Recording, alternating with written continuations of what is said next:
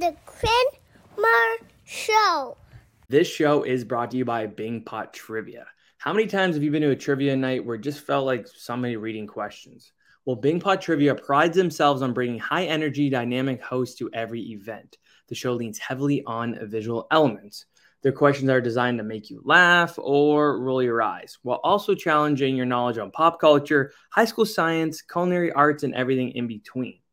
Their typical show runs 5 rounds, including a photo round, general knowledge on pop culture, riffs on different game shows, absurd 50-50 questions, and a super sweet music round. Check out bingpottrivia.com today to book your trivia night. Again, that is at bingpottrivia.com. Tell my boy Danny that your friend Quinn sent you. All right, let's get on with the show. My next guest is a graduate of one of London's most prestigious schools. Born and raised in London, but then he moved and grew up in Saskatchewan. Random, I know. We'll get into it. He was also part of one of my favorite Disney Channel original movies, Camp Rock, playing the famous Uncle Brown of Shane Gray. You may have also heard of his famous actress mother, but again, we'll get into that. It is my pleasure to welcome to the Quinn Marr Show, all the way from a hotel room in Belgrade, Serbia, Daniel Fathers. Daniel, what is going on? Well, first of all, for the record, Quinn, thanks for having me on the show. And it is a hotel room in Serbia, not a prison cell in Serbia. Yeah, hey, that part's important. I should have mentioned that part. Yeah, we have to clarify. So, no, I'm good, man. How are you? Thanks for inviting me. This is going to be fun. Absolutely. I'm great. I appreciate you coming on here, making the time. Before we get into just like your career, what the hell are you doing in Serbia? Well, my career. Yeah. Okay. Hey, makes sense. They flew me out here, buddy. That's crazy. Yeah, early this morning.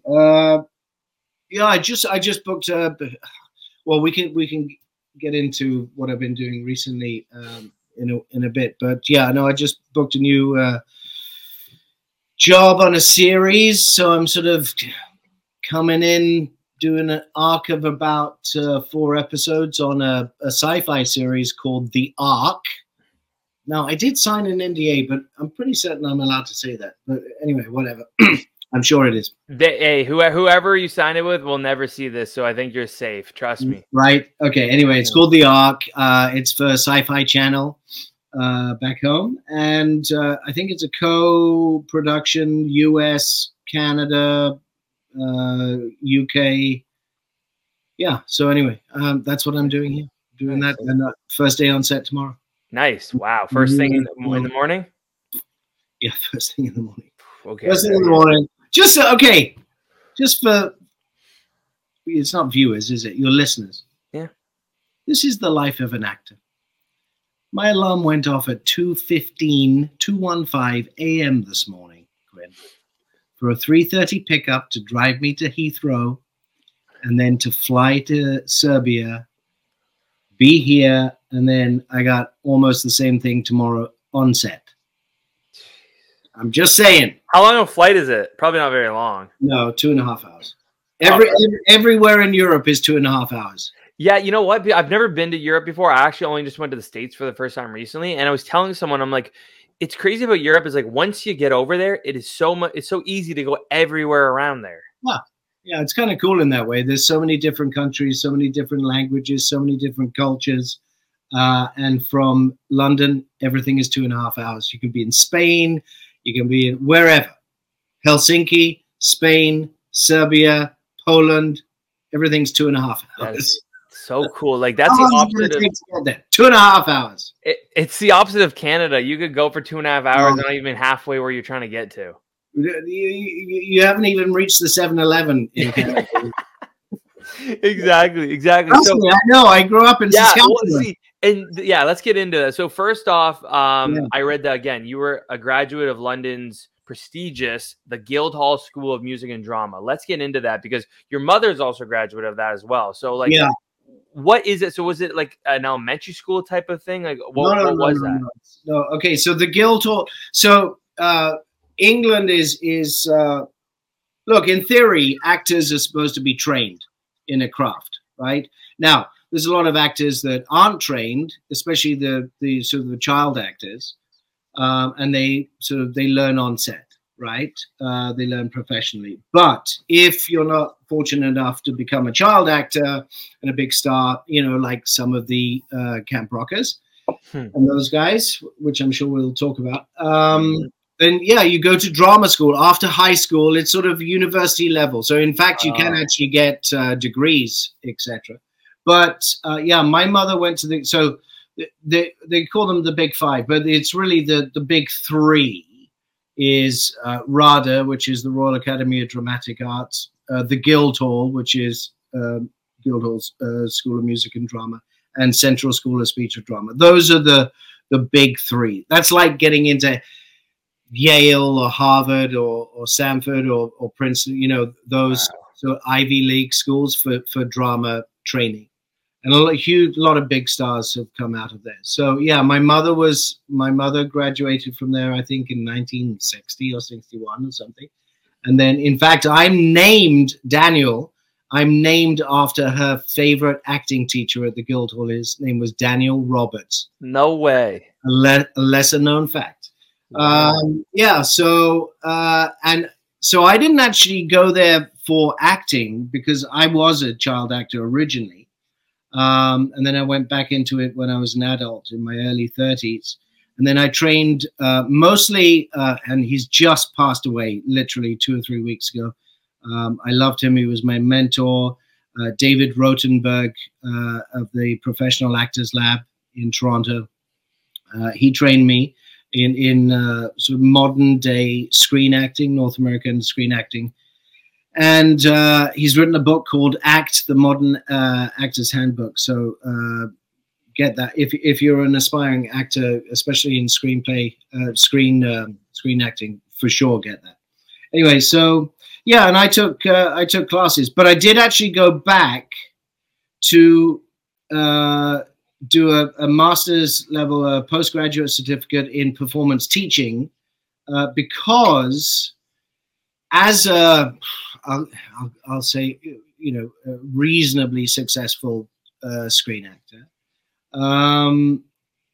People kept coming to me and say, you know, can you help me with the self-tape? And what are you doing? And agents would send me clients that had just come from the stage and, you know, they're too stagey and theatrical. Can you sort of tone them down and teach them the sort of the modern day North American way of screen acting? And so I would mentor these up and coming screen actors, and just word of mouth got, you know, just kept getting bigger and bigger. It's not what I do for a living. You know, predominantly I make my living still as an actor, and I'm very privileged to say that. But I really do actually love doing what I do and giving back to the arts community. And so I was doing a TV series. I had a sort of a 5-year option for Amazon, The Dark Tower, you know, Stephen King's novels. And Glenn Mazzara was the showrunner. He was the showrunner on The Walking Dead and Damien and The Shield. He became a really good friend of mine and mentored me in screenplay writing. Anyway, I was supposed to be working 6 months, shooting in Croatia, which country next door, and then and 6 months off. So I applied for a postgraduate program in performance teaching at the Guildhall, and I got in. And so I did that for a year. I did a master's in performance teaching. So that's how I graduated from there. Oh, that's really cool. That's crazy that, and I just love how it says the most, like one of the most prestigious. Like that's how you know, like it was an amazing school. Yeah. No, it's the Guildhall is, you know, like Yale and Harvard of drama schools. Yeah, that's awesome. I do want to go back a little bit. So growing up in London, like for you, obviously, like being in such like a showbiz family, outside of that, what like were like your main interests and like hobbies as a kid? Yeah, that's a very cool question, because honestly, I didn't want to be in the family business. No way. No. My younger brother was the child actor. I would go along to auditions, and I was totally into sports. I wanted to be a professional athlete. My big sports were rugby and track, and both of which I reached a national level at schoolboy. Wow. In the UK under 16, and went to the nationals in 400 hurdles, and I think came 5th in the finals. And I could have gone on and potentially, maybe gone to the Olympics or at least run for my country anyway. But I trained as a dancer when I was Rugby 16. is such a crazy sport. And Holy, I have rugby- one of my buddies played in high school, and I'd go to his games. It's no joke. Yeah, no, exactly. So I played for Saskatchewan. I Nice. captained the under-19 Saskatchewan team when I moved over when I was a teenager, and also on the men's, the first 15. And but both of those sports were amateur at the time. They weren't professional. So I had to sort of get a job. So, and I didn't want to be I didn't want to be an actor. I went to uni. I mean, I finished high school in Saskatchewan. I did the last 2 years, 11 and 12. I was in, I played Fagin in the high school production of Oliver. I think I only got it because of my accent. I literally just got off the boat. Eeny, meeny, miny, mo. The kid with the accent. Right. Yeah. So anyway, I think, anyway, I enjoyed that. I went to uni. Went to University of Regina for 1 semester to do a drama, and I went, no, I'm not doing this. No, I'm not into this kind of stuff. So I played rugby. I played semi-professional rugby. Got into sales, and then I moved to Toronto and was in the corporate world. Oh, I was in the army as well. So I was in the militia, the Canadian Armed Forces, in the Royal Regina Rifles, and part-time, full-time, if that makes sense. Yeah. And so acting was not my thing at all. I was very shy. I was forced into it when I was a kid, and I wanted to, I don't know, earn lots of money and do other things. So, which I did until I was about 32, and then I was hating life. I was very successful in sales. I worked for IBM and e-business services and Bell Canada and British Telecom. I did really well, but it just wasn't. I found out sort of it wasn't me, and so I started reading. A bit of poetry, and then started reading plays again. And then somebody said, "Well, why don't you audition for an Amdram?" I think Galt Little Theatre is what it was, and which is in Cambridge, Ontario. So I auditioned for that, and they were doing a British farce. And again, I think I got the role because of the accent. All right, I'll take it. And then there was an audition for Theatre and Company, which is a professional company in Kitchener-Waterloo. And again, I think the accent, because it was a sort of a Renaissance piece, and I got that. That was my first paid gig. And then somebody said, "Well, why don't you just try it?" So yeah, that's what I did. I got some headshots. They were really bad headshots. You can find them on the internet, I'm sure. And I got an agent in Toronto, and I was still in the corporate world, but I went back into sales so that I could, because a lot of the sales guys were sneaking off. They do all their sales calls, and they get their numbers for their bosses, and etc. And then they would sneak off playing golf, or they go out to lunch or dinner with clients. And I snuck off and did acting classes. Wow. So I would get up early in the morning, 4 o'clock in the morning. I would do all my sales, forecasts and paperwork and all of that kind of stuff. And then I'd meet all my customers, do my presentations, make the sales. And then in the afternoon and the evening, I'd go to acting classes. And I just worked my way up that way until my acting career actually sort of took off. And it was clashing with my business career. So I had to give up the business career. How long were you doing the business? Like how long were they clashing for? I would say before about you were able to go into the acting? 2.5 years. Wow. That's a long time. Yeah. Well, I was starting off. So, I had to get my union card, my actor card. And in those days you had to get 6 credits sort of, and permits. So it took a while to get your union card. Yeah, I think I got that in a year. So that was pretty good. Yeah, it was good. So Actually, I'll start with this one. So the accent thing. So because it's funny you mentioned that. One of my favorite actors right now, and has been for the last couple of years, is Tom Holland. And I've seen a lot of interviews about him and how he is able to change his accent so easily to different, like whatever it is, nationalities. And I read somewhere that someone had said that basically you're one of the best of going from a British to an American accent. Have you heard this before? I haven't heard anybody say that. I read that. I read that somewhere earlier. You read that about me? I did. I'll take it. What for you? When did you learn to be able to switch accents? And the other one is, how difficult is that for you? Yeah. Or what was it for you? Yeah. No. It's a good question. Do we bleep out swears? No, you can say, you can swear. You can swear. Because I know it's Camp Rock, but all the Camp Rock fans, they're grown up now. Yeah, they're like me, right?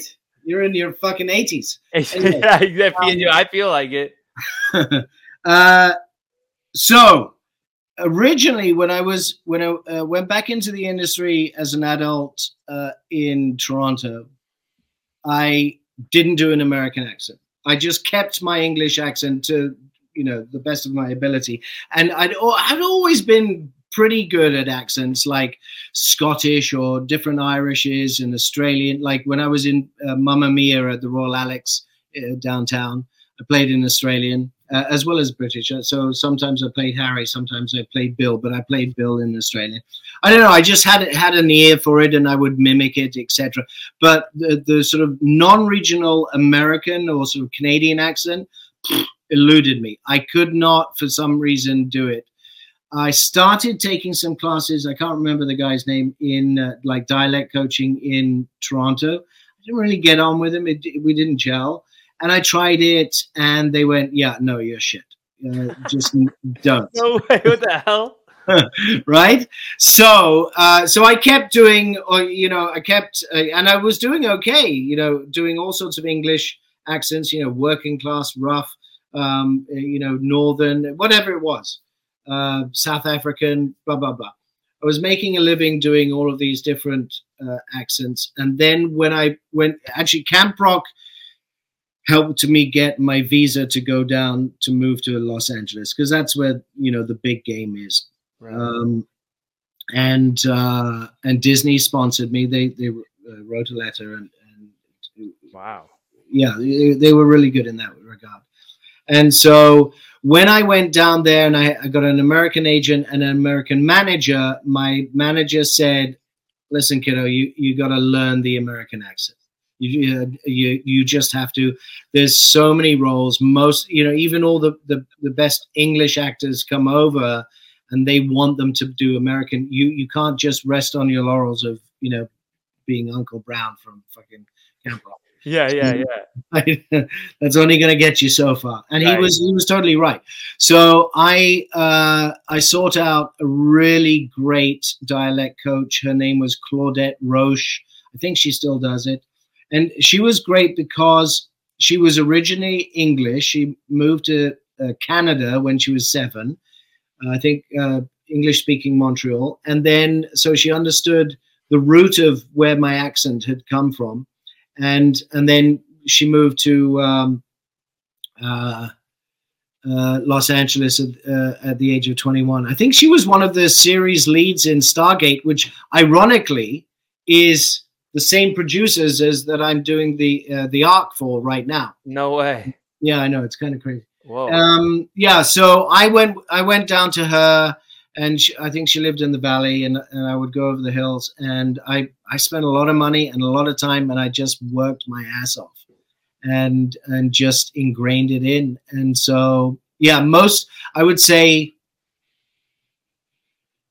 oh man, last 10, 15 years, I would say most of my accent work has been American. Like I work a lot of, especially now living back in Europe and back in the UK, I would say I do a lot of American productions that are shot here, and then so they're looking for authentic, North American accents. So, right. But recently, having said that, I would say last 2 or 3 years, I've been doing all the other accents as well. So when I was in The Witcher Blood Origin, I did Irish But I'm a bit of a perfectionist, so I like, and even when I did Final Jam in Camp Rock, I was playing a legendary bass player, right? And I went, well, I need to learn how to play the bass, and they said, oh no, it's okay, Daniel. Well, you just chunk along and I went, no, I need, because there'll be bass players going, yeah, he's not playing, right? Mm-hmm. So I actually, for the Final Jam, I went and got bass lessons, and that's my claim to fame, is I played bass with the Jonas Brothers. That's so sick. On We Rock. But that's the only song ever I played. hey, it's better than having zero. With the accent thing, is American the hardest accent still for you? No. There's a couple of British accents that completely elude me. One is Welsh. Every time I do it, I sound like an East Indian or it's just terrible. No way, fair enough. And then Geordie, so Newcastle, that's a tough one as well. So, no, American. So because I ingrained it in so much, now in the UK, people ask me where I'm from. They go, where are you from? I go, I'm from here. No. Where are you from? No, I am from here. So yeah, to them, I don't sound English at all. I'm not. I've got a sort of a mid-Atlantic accent now, I guess. I feel like Canadian would be one of the most hardest accents to do, only because there's so many different ones. Like me being from near Toronto, I'm gonna sound completely different than someone from obviously like Newfoundland, right? Or like like more in like the country of like out in the country in Canada. It's like I'll sound way different than them. Yeah, for sure. It's really I don't know. Accents are just such an odd thing when you think about it. They are 100%. I mean, look, in the UK, it's such a tiny little island compared to the. So I used to. UK, you can fit United Kingdom into Saskatchewan geographically square miles 7 times. Wow. I don't know what about Ontario, but that's crazy. And I think I did the math originally, and I said, the per capita per square mile, whatever it is, you'd have like between 400 and 450 million people living in Saskatchewan if you had the same population per square mile. Wow, which is nuts when you think about it. Yeah. But in such a tiny little island, they have such diverse accents. Yeah. I mean, not only geographically, but within the class system as well. It's just crazy. I know, and that's a weird thing. Like, just accents in general, just they're interesting. They're odd. Yeah, I find them interesting. Yeah, 100%. I always ask people, so where are you from? But these days, with all what's going on, he goes like, why are you asking me? Yeah, exactly. They get offended. Yeah. No, I'm just interested, dude. It's like I'm interested. 100%. It's like I mentioned about Tom Holland. Like when he first went to go play Spider-Man, I think he went to like a New York high school for like a couple of weeks or like a week or something to like watch them, listen to them and everything. And obviously I know he had a coach as well, but like just it's interesting that about like studying accents as well. Right. Yeah. No, I really had to. So I have a sort of an American Bible. And so for some English actors, I'll actually teach. I teach them sort of a non-regional American accent as well. Right. That's really cool. But no, there's a lot of good. Who said that about me? That's nice. I like it. I'll find and send it to you later. I can't remember but that's how I knew you did an American accent, because I read it there. So before we get into Camp Rock, I want to know, like, because like I'm sure everyone that's watching and listening is wondering, how the hell does a kid go from London to Saskatchewan? I don't see the comparisons between the two. Where did those two align for you?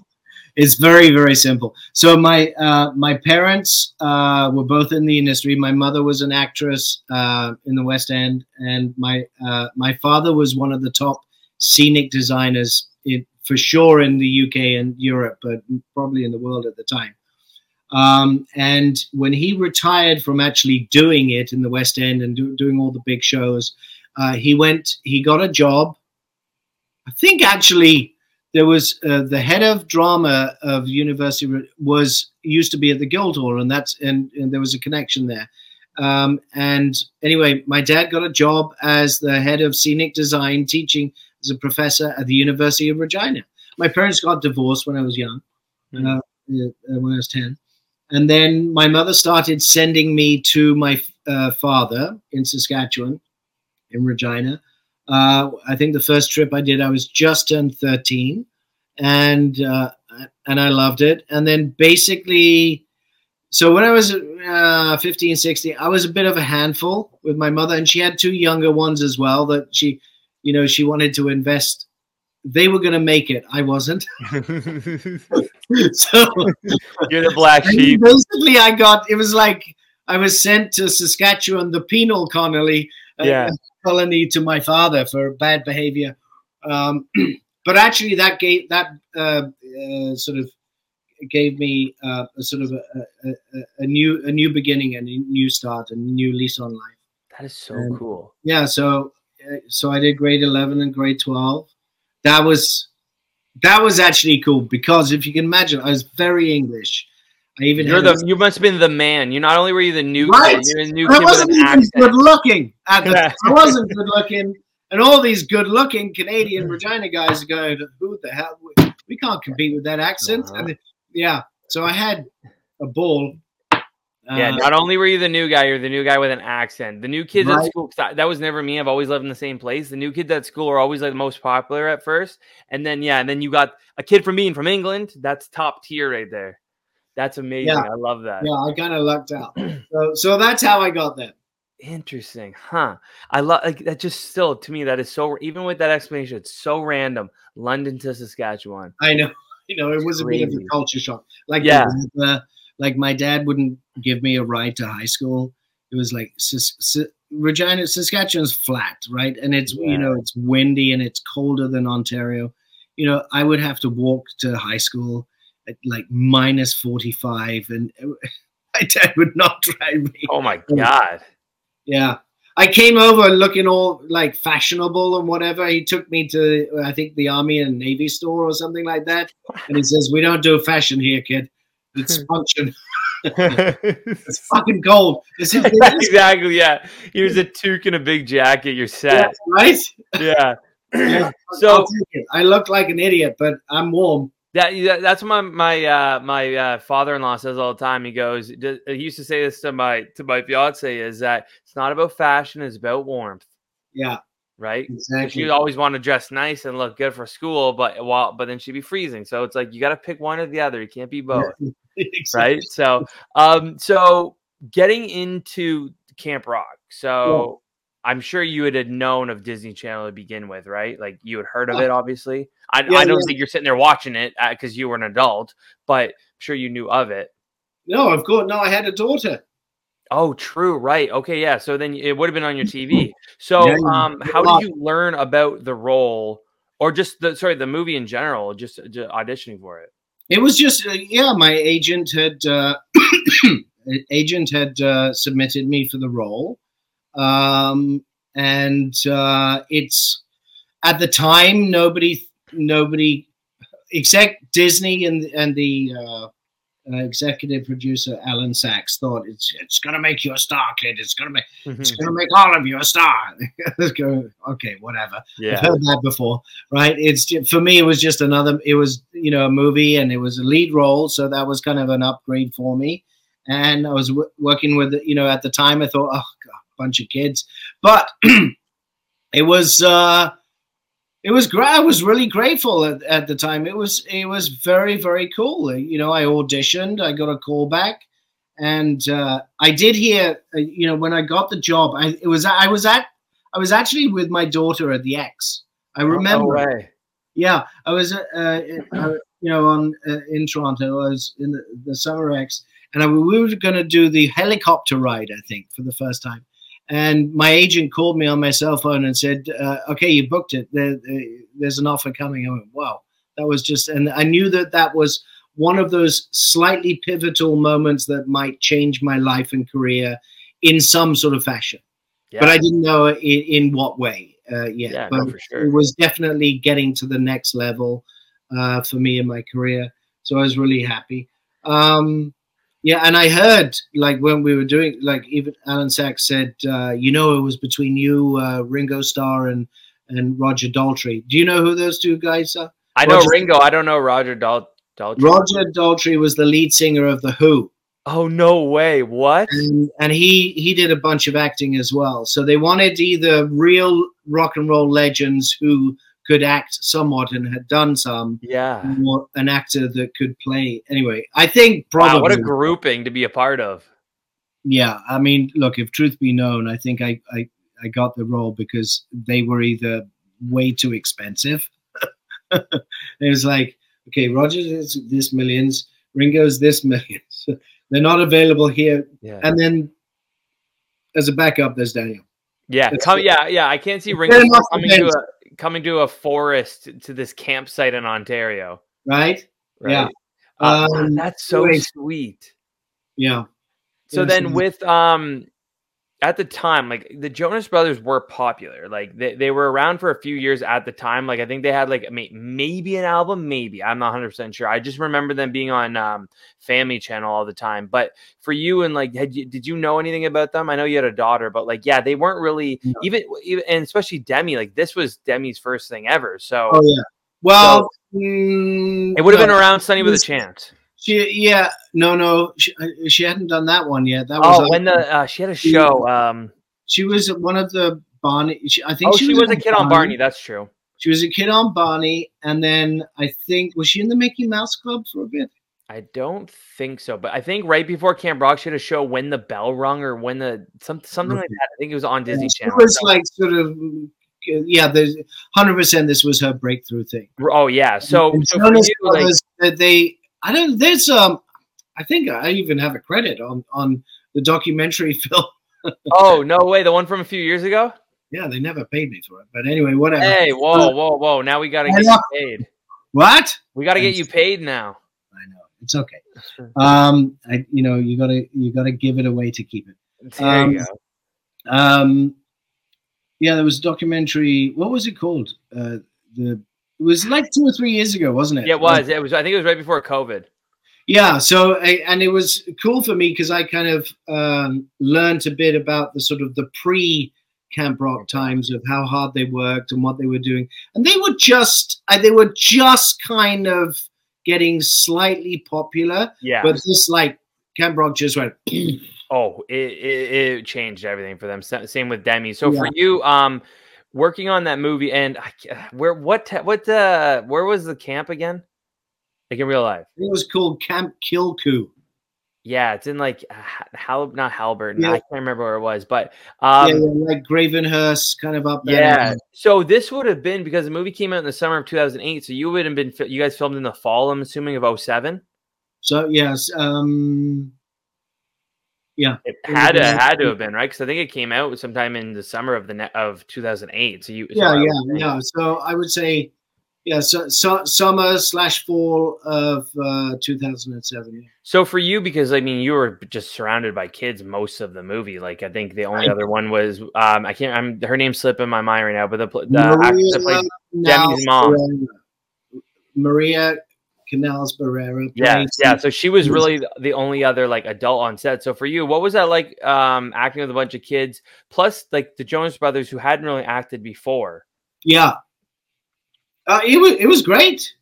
They were like very professional. Yeah, all of them. They were top level. So whenever I've gone in and sort of guest taught at high schools or whatever, or even drama schools, and they bring it to this level, and some people make it, well, they're only kids, they're only teen. I went, no. Trust me, I've worked with kids, and they're at this level. You need to be at this level. All of them were just so talented, so hardworking, and they were like already professional. So yeah, I mean, look, Joe, the boys hadn't acted really much, so but I mean, Demi had done a bunch of acting. A lot of like Alison Stoner, she grew up on set. Megan Jet Martin, all of the Jasmine Richards, they were all really good actors. Mm-hmm. So yeah, they were just like top-notch professionals. They were just little people. Yeah, like the younger people. I remember the day that movie had premiered on. For me, it would have been Family Channel because I didn't have Disney Channel at the time, and like It was just huge. Like, I think honestly, the next week I had the CD and I was playing it in my room. Like, those movies like changed everything for Disney Channel. So when was there? Sorry to interrupt, but was there like a premiere for you guys? Like, did you guys go to a specific premiere? Oh, you did. Interesting for a Disney Channel movie. I'm surprised. Yeah, but okay. So let's backtrack on the strategy. So Disney at the time, and has been for decades, their core competency is marketing and distribution.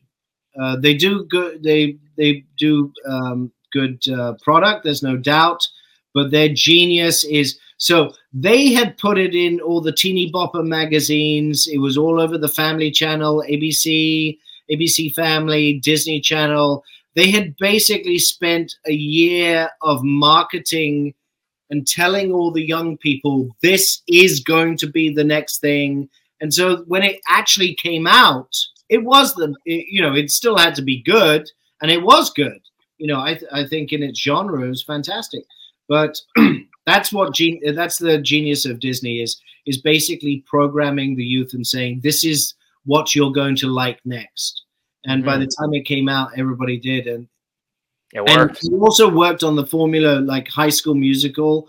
That was a fluke, and they will admit that they just made a movie of the week, and was it the first one or the second one? I think the first one didn't do very well, but the second one it kind of gained legs, and then they made the second, and it just blew up. And they went, oh, we're on a formula here, so let's do the next one, and then that's what the Camp Rocks were. And so they just followed the formula, and boof, it blew up. Well, and High School Musical blew up so much that they were able to. The third one was a theatrical release. So the fact that they went from Disney, like that's kind of unheard of. Like having a third movie of a Disney Channel original movie be a theatrical release, you don't see that. No, even now, like almost that movie came out almost 20 years ago, and you don't see that. Yeah, there was statistics. I do know this for sure, that Camp Rock was the second most viewed television film of all time history, with unique viewers. Yeah, we had 180 million unique viewers. Now, some of them watched it 10 or 15 times, but they only counted each person. 180 million globally, and I think Camp Rock 2 didn't do as well. I think it was only 120 million.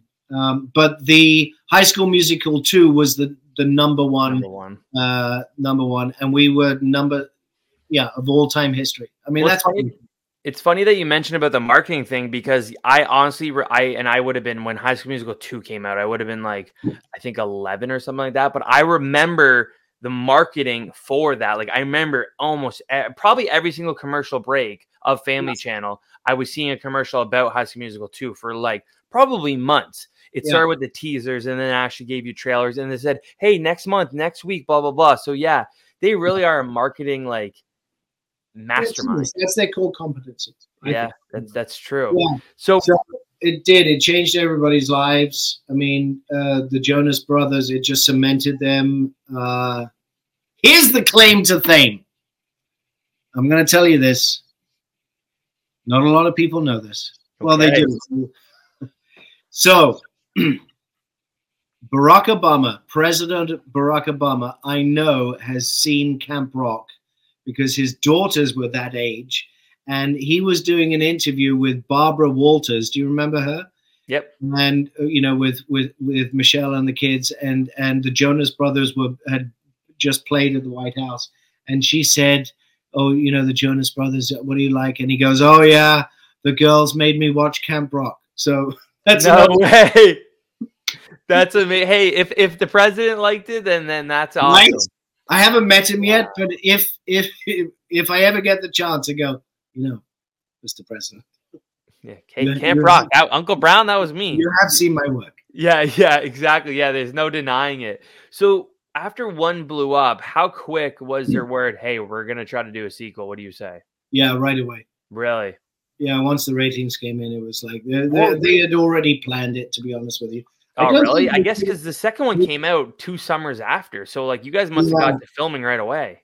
Hmm? You guys must have got to filming fairly quickly, no? Maybe like a year after? Yeah, it was about a year, 18 months. I do remember that when we did the final jam, it was a bit later in the year, and we went back to Toronto and up north in Ontario to shoot it. But it was we were doing the final scene, and it was actually snowing, and we were like in it's supposed to be summer camp. No way. So then was it between takes you guys were just like chucking on your jackets and stuff? Chugging on the jackets and then chewing ice so our breath wouldn't, I read that. Who told me that? I think I can't remember. Someone told me that recently that that's what they do to make it look like so it's not cold outside. Yeah, exactly. That's what you do. So then doing the second one, then how different did that compare to the first one? Now that like the Jonas Brothers were who they were, Demi had Sunny with a Chance. Was there any difference for you? Did you notice?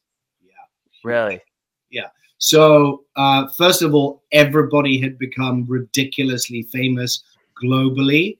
Like even me, and I wasn't the Jonas Brothers or literally I could not pick my daughter up from high school anymore because I'd literally get mobbed and wherever I went. And I didn't have it anywhere near as bad as the Joe Bros and Demi. They had to have entourages. So when we did Camp Rock 2, we literally, Demi and the Jonas Brothers had entourage. Don't forget, their musical careers had really blown up as well as a result. I think one sort of dovetailed and bolstered the other. So, yeah, the Jonas Brothers were the biggest act in the world, arguably, at the time, over a period of, 3, 4, 5 years. So they couldn't go anywhere. So when we were in the Camp Rock Disney bubble, we were really well protected. They had perimeter security 5 kilometers outside where we were filming because you'd have paparazzi trying to get in and fans and whatever. But yeah, we were protected in the bubble of the entourage. Did you bring anything different to the second one for Brown? No, not really. Hopefully a bit more experience and it was the expectations of it to be good were higher because the first one was so there was a lot more pressure, I think. Yeah. But it was still pretty. It was good, I think. Oh yeah, no, absolutely. I was telling you earlier that I just rewatched the first and second one because I hadn't seen them in a while, and it's still cool just having you on here after watching those movies and being a fan of those movies when I was a kid. So yeah, no, I guess the major difference is everybody had become very famous. Yeah. So the vibe was a little different. Were there egos? Yeah, compared to the first one.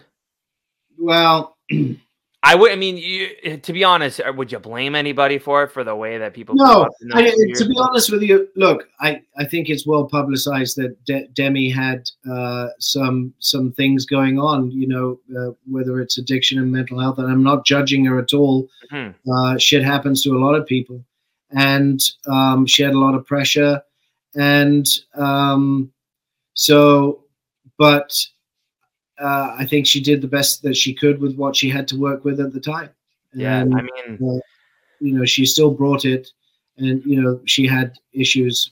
Bless her, and I feel as though, I mean, I haven't really spoken to her recently, but I can empathize with what she went through. It's a lot of pressure, all that, especially for young people. Yeah, even for the older people, it's tough, but. And the kids are literally pulled from here to there, and they're not getting enough sleep, and they're not, their well-being. Yeah, it can. If you don't have the right people around you and you don't have the right balance, I guess the ego can get to you, and even I.